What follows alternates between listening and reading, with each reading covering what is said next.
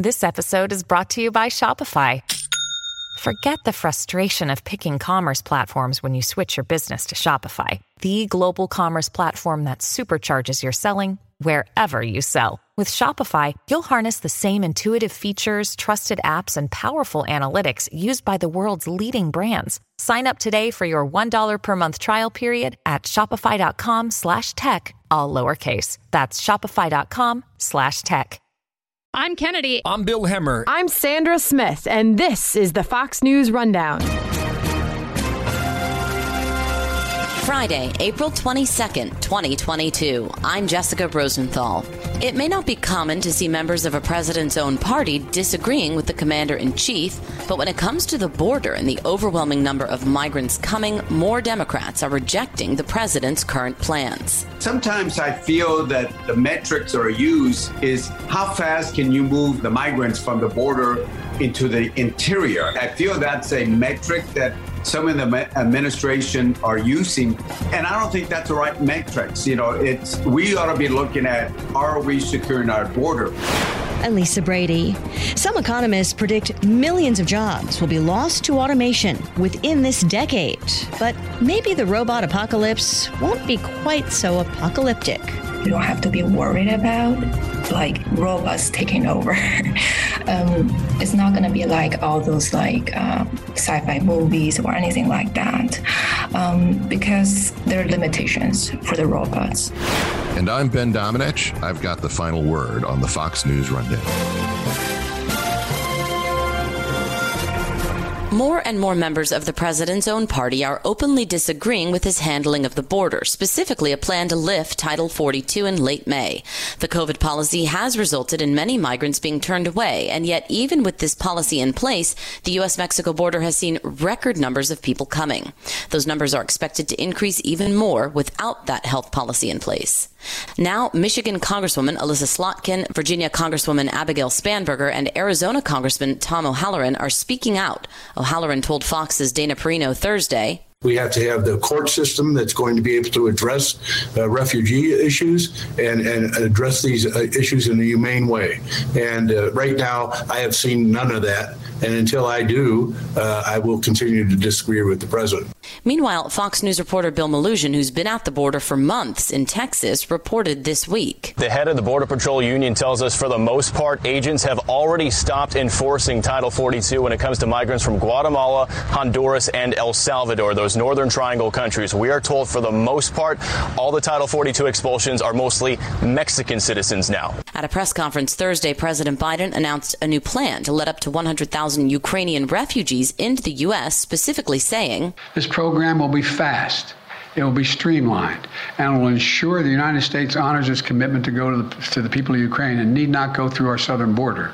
The operator of a Ukrainian refugee organization in North Carolina told me last month that thousands of Ukrainians are at the border and were getting humanitarian parole there to enter the U.S. Under this new refugee plan, entering through Mexico will no longer be allowed.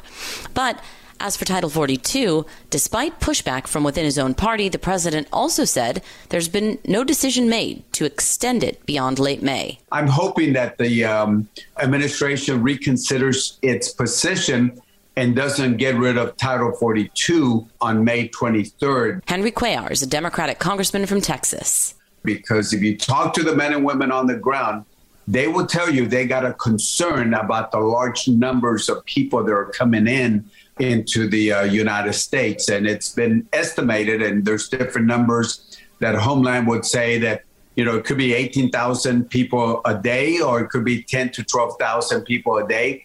Whatever the number is, that's a lot of people, whether it's 12,000 or 18,000 people a day that could come in. And that will give you some high numbers that we probably have not seen in the past. I want to ask you, earlier this week, our own Bill Malugin reported, after hearing back from the government on his Freedom of Information Act request, that 23 people were flagged on the terrorist screening database. I know you're aware of that.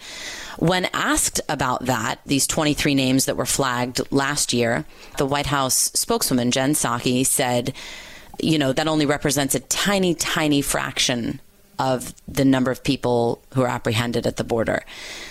I'm wondering what your response to that response is, because I mean, when you're talking about terrorism, it really only just takes one, doesn't it?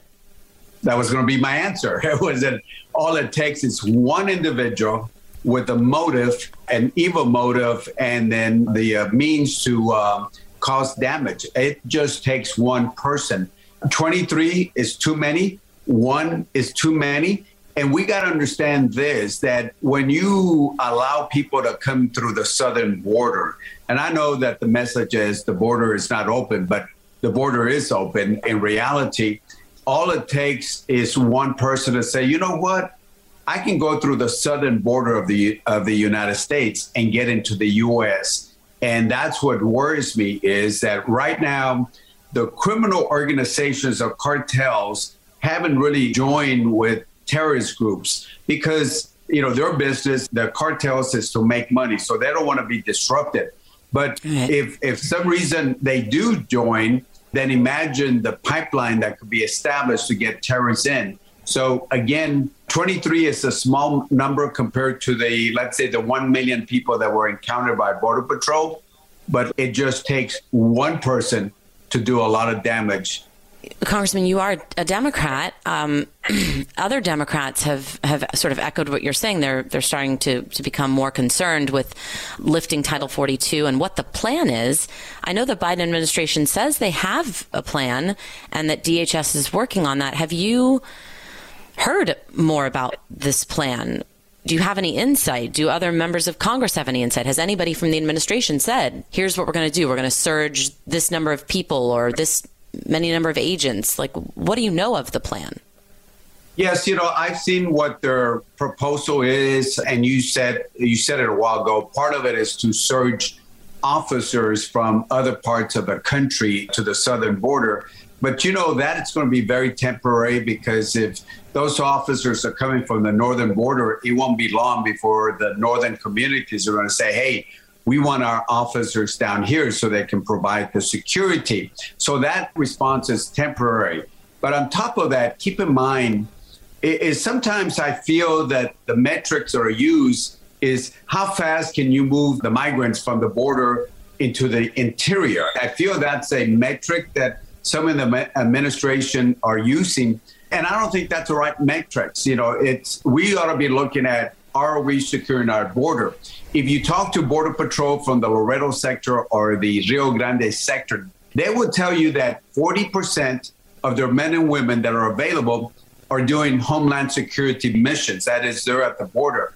The other 60% are at the border processing centers, changing diapers, making food. In other words, taking care of the migrants. It's important work, but that's not the job of the Border Patrol. They didn't sign up to do that. So if we know that 40% of them are just doing their work and the other 60% are indoors taking care of migrants, I can tell you that the cartels know that information. And as they're busy in the border processing centers, then it's very easy to pass other people or pass drugs while the other 60% are busy. Congressman, this, of course, brings up that conversation about immigration reform, you know, the broad package, a broad discussion. I spoke to your colleague this week, Congressman Tony Gonzalez, and he said for him, as a Republican, he'd be willing to talk, you know, more about work visas, more ways to give people the opportunity to work here, but that securing the border has to come first, and that Republicans don't want to hear about a pathway to citizenship. Do you think that's something you could see Democrats being able to negotiate or talk about at this point? Like, after years of talking about immigration reform, will it ever happen? And could it happen with these metrics? Where are you on this? Well, it certainly depends on what negotiations, where we need to go to. Because, look, when you talk about immigration reform, it takes three things: border security, some sort of guest worker program, and then you got to do something about the 11 or 12 million undocumented aliens. Keep in mind that in 1986, a Republican president by the name of Ronald Reagan and a Democratic Congress, they did the last immigration reform that we had. They included amnesty. I'm not for amnesty. Can we do some sort of pathway? Yes. But even if we start off with the easy things that I think are no-brainers, a DREAM Act should be easy to do. A guest worker plan should be something that we ought to do, because, look, right now we have jobs that Americans don't want to do. So let's get our economy moving by giving those jobs to people that want to do their job. And think about this. If we have a guest worker plan like the Bracero program that we had during World War II and after World War II, then we know who comes in, they'll pay their taxes, they'll go back, and that will make Border Patrol's job easier because the people that want to come in for a job have a different method, process, and then the other people that have different motives, then Border Patrol can control on that. But I'll finish this. Tony Gonzalez and I can probably sit down. He's a friend of mine. We're both in appropriations. We can sit down and work this out, I think, rather easily.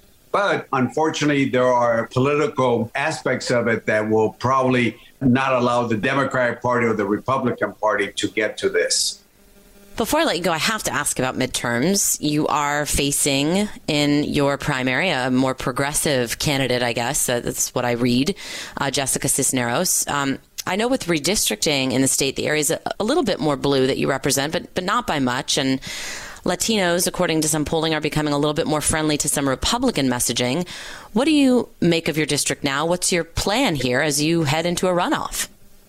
Well, certainly when you have an opponent that is for open borders, wants to defund the police, wants to get rid of oil and gas jobs, wants to cut ICE in half, wants to turn Border Patrol agents, and I quote, into environmentalist officers to patrol the river. So, check the quality of the river. Then there is a big difference between the far left and myself, and we will win the primary.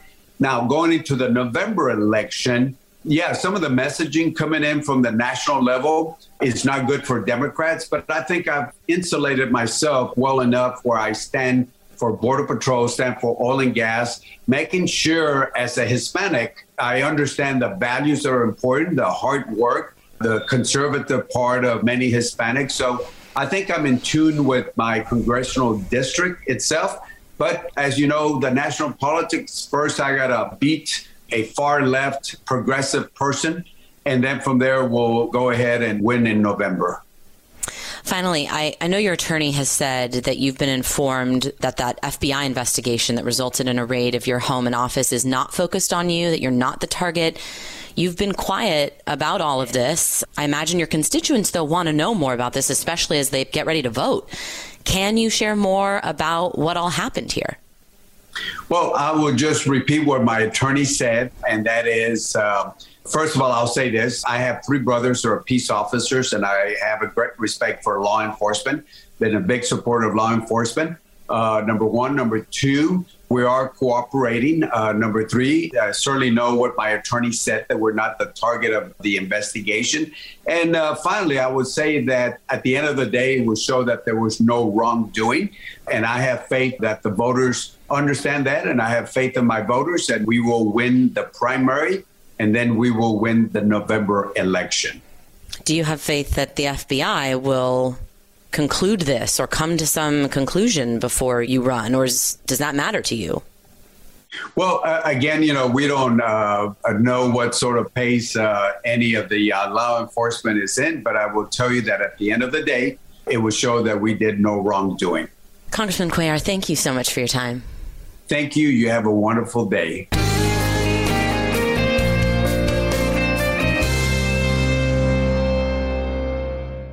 Kudlow on Fox Business is now on the go for podcast fans. Get key interviews with the biggest business newsmakers of the day. The Kudlow podcast will be available on the go after the show every weekday at foxbusinesspodcasts.com or wherever you download your favorite podcasts. This is Ben Domenech with your Fox News commentary coming up.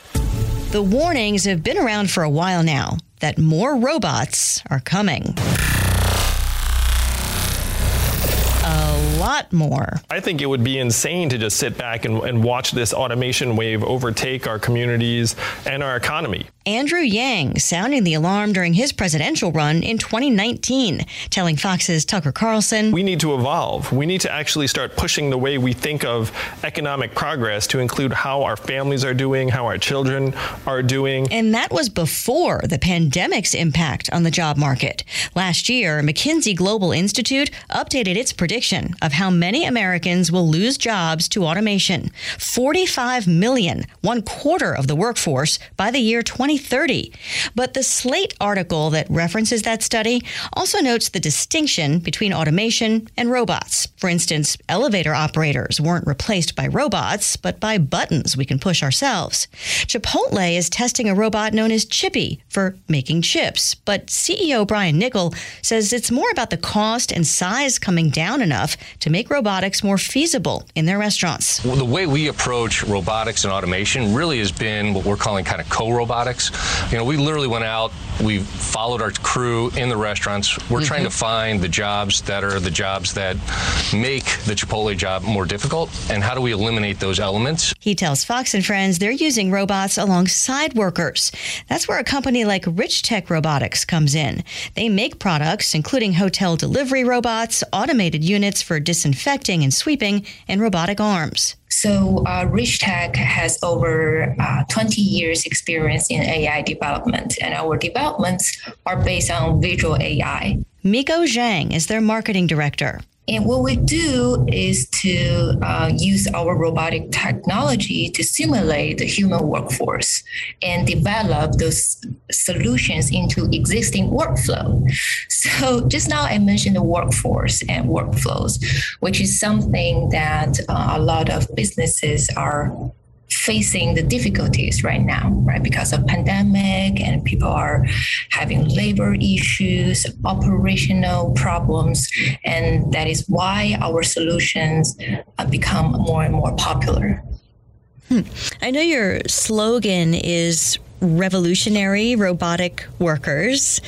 What kinds of robots are you selling, in essence, and who's buying them? What we do is we use our robotic solutions to fix our clients' problems. So we have different solutions we offer at Rich Tech. For example, we have Adam, which is the 2-armed robot that assists with repetitive tasks that are usually done by hands. And it has an audio interaction. It can make small talk with you. And around the chest, there is an Intel AI camera that helps Adam interact more. So we have clients, for example, cruise ship companies.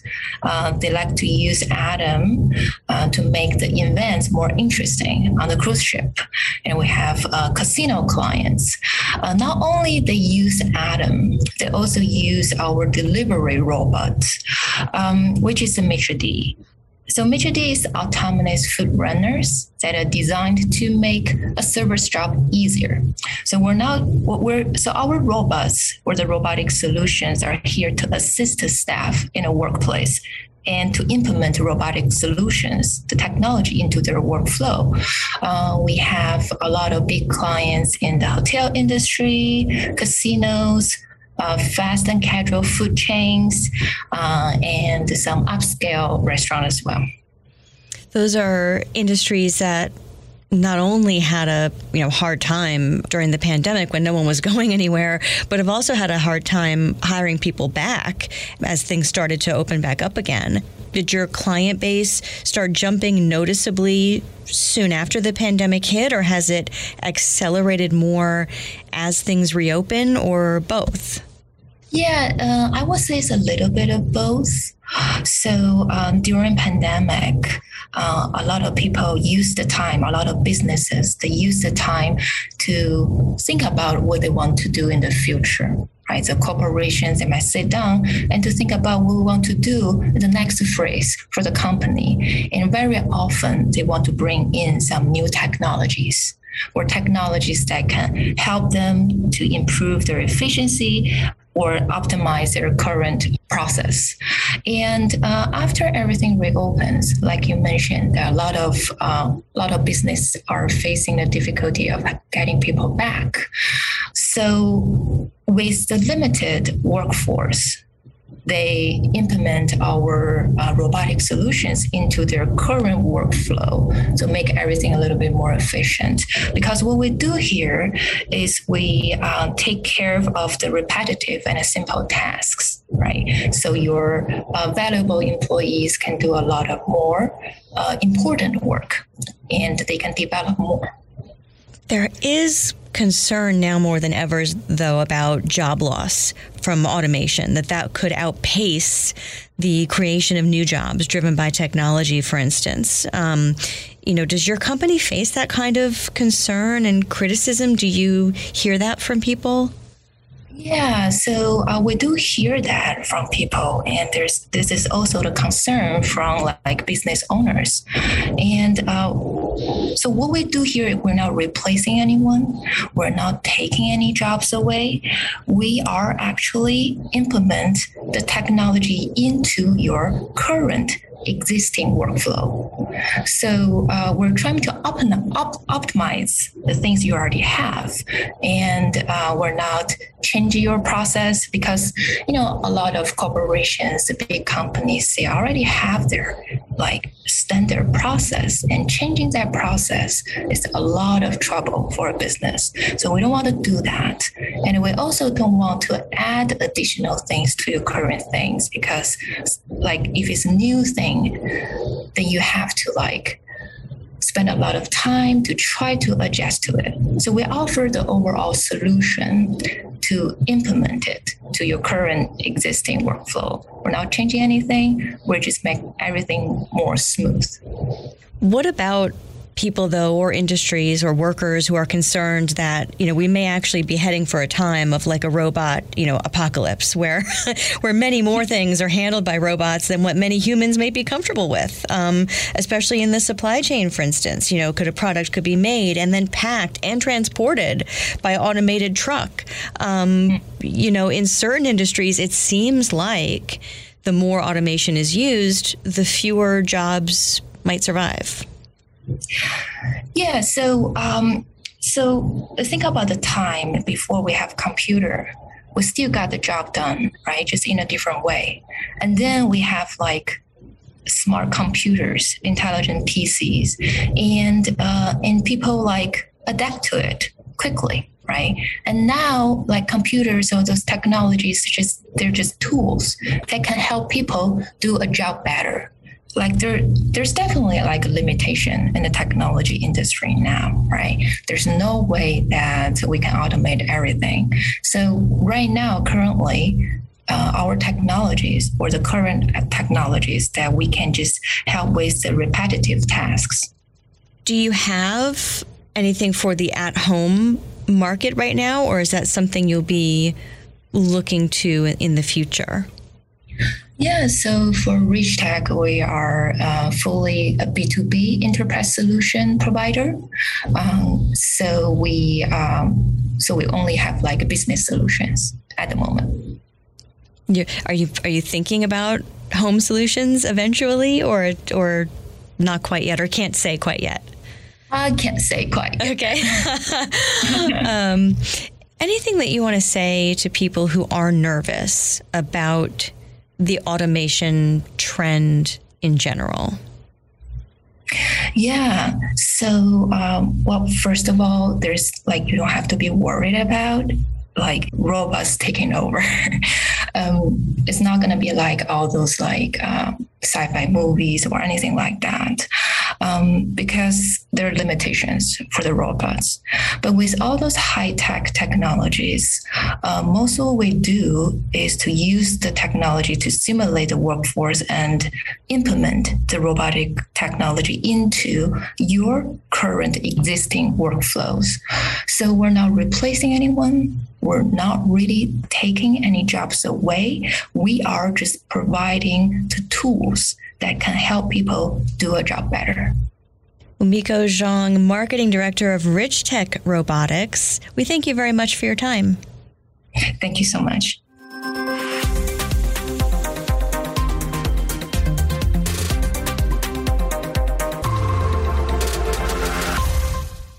Fox News Radio on demand on the Fox News app. Download the app and just click listen. When you swipe left, you can listen to your favorite Fox News talk shows live. Swipe right for the latest Fox News Radio newscasts on demand. Fox News Radio on the Fox News app. Download it today. Rate and review the Fox News Rundown on Apple Podcasts or wherever you listen.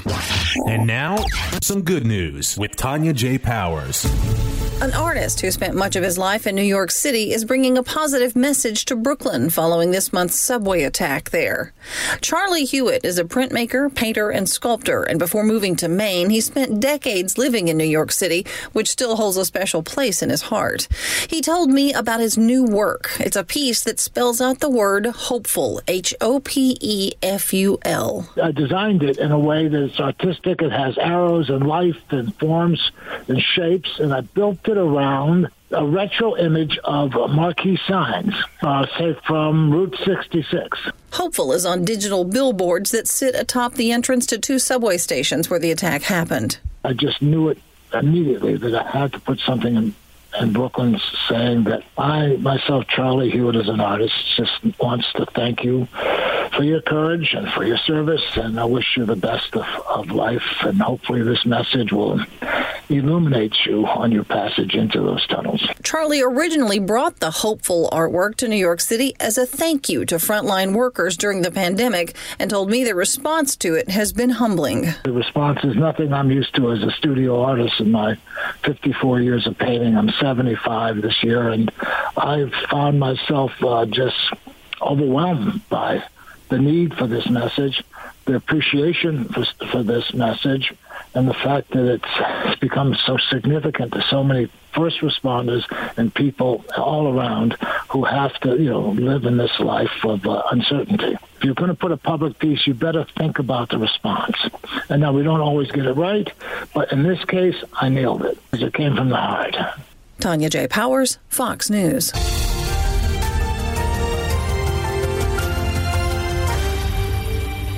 It's time for your Fox News commentary. Dominic. What's on your mind? For years, smart analysts and consultants have maintained that the natural location of Hispanic voters was within the Republican tent. They've also maintained, despite evidence to the contrary, that hardline policies and aggressive rhetoric about immigration policies was a key barrier to reaching those voters. Despite one indication after another that Hispanic voters don't view themselves as closely connected to the immigrant experience and that their priorities are the same economic, education, healthcare, crime, and security concerns shared by most American voters, politicians continued to adopt this false frame of what mattered most. A candidate who rejected this frame, as Donald Trump did, ultimately performed far better than anyone expected with Hispanics for that reason. And lower down from the presidential level, the performance of GOP politicians who paired their focus on kitchen table concerns with an attitude toward Hispanic voters that felt less like outreach and more like talking to any constituent reaped benefits at the ballot box. This development belied the assumptions post-2016 that many observers had about Trump's success, that it depended on a rapidly diminishing group of elderly voters who would soon depart the scene without being replaced by anyone new. This thought process suggested Trump's coalition was a temporary thing, a bet on a declining stock, and that the old bitter clingers would depart the stage soon enough, with a natural leftist coalition ready to replace it. This has quite obviously turned out not to be true. There's one more aspect of this that should not go unappreciated. The left's aggressive shift on culture war issues is absolutely a factor in the Hispanic move to the right. And this is important because it raises the potential that Democrats have exchanged their coalition of the ascendant, the demographic destiny that once was their guiding light, for a coalition of well-educated suburban white women whose cultural priorities look a lot more like Wendy Davis and less like any Hispanic mother. There's an entire set of people who thought that it was a good idea to threaten boycotts of Goya while going after those awful border agents who were whipping innocent migrants on the border. For shame. Good old Joe Biden promised he'd bring them to justice. Of course, it turned out they weren't whipping anyone at all. They were just using their reins to do their job. This is the situation that the Democrats are running into at an amazing pace. They are really going to end up driving Hispanic voters out of their coalition in exchange for voters who have their own cultural priorities. And in doing so, they're setting themselves up for a disaster, not just this November, but in the long term. As America becomes a more diverse nation, as it becomes one where Hispanics in particular have an outsized role in determining who wins elections, the Democratic Party has decided that they are going to reject everything that these voters value when it comes to the culture, when it comes to family, when it comes to police and law enforcement, when it comes to the stability of their communities, in exchange for a cultural agenda that is not in any way one that will bring them into their coalition. This is foolishness. It's completely at odds with their own political priorities, but they're doing it because you know that it's where their donors really believe the future ought to be. That's something that is completely backwards. It's at odds with what they ought to be doing, but we should understand it as an opportunity for Republicans and for conservatives and those who have traditional values to make their case even more strongly. I'm Ben Domenech. Listen and subscribe to the Ben Domenech podcast, which you can find at foxnewspodcasts.com. You've been listening to the Fox News Rundown. Stay up to date by subscribing to this podcast at foxnewspodcasts.com. And for up-to-the-minute news, go to foxnews.com. From the Fox News Podcasts Network, subscribe and listen to the Trey Gowdy Podcast. Former federal prosecutor and four-term U.S. Congressman from South Carolina brings you a one-of-a-kind podcast. Subscribe and listen now by going to foxnewspodcasts.com. This is Jimmy Fallon, inviting you to join me for Fox Across America, where we'll discuss every single one of the Democrats' dumb ideas. Just kidding. It's only a 3-hour show. Listen live at noon Eastern or get the podcast at foxacrossamerica.com.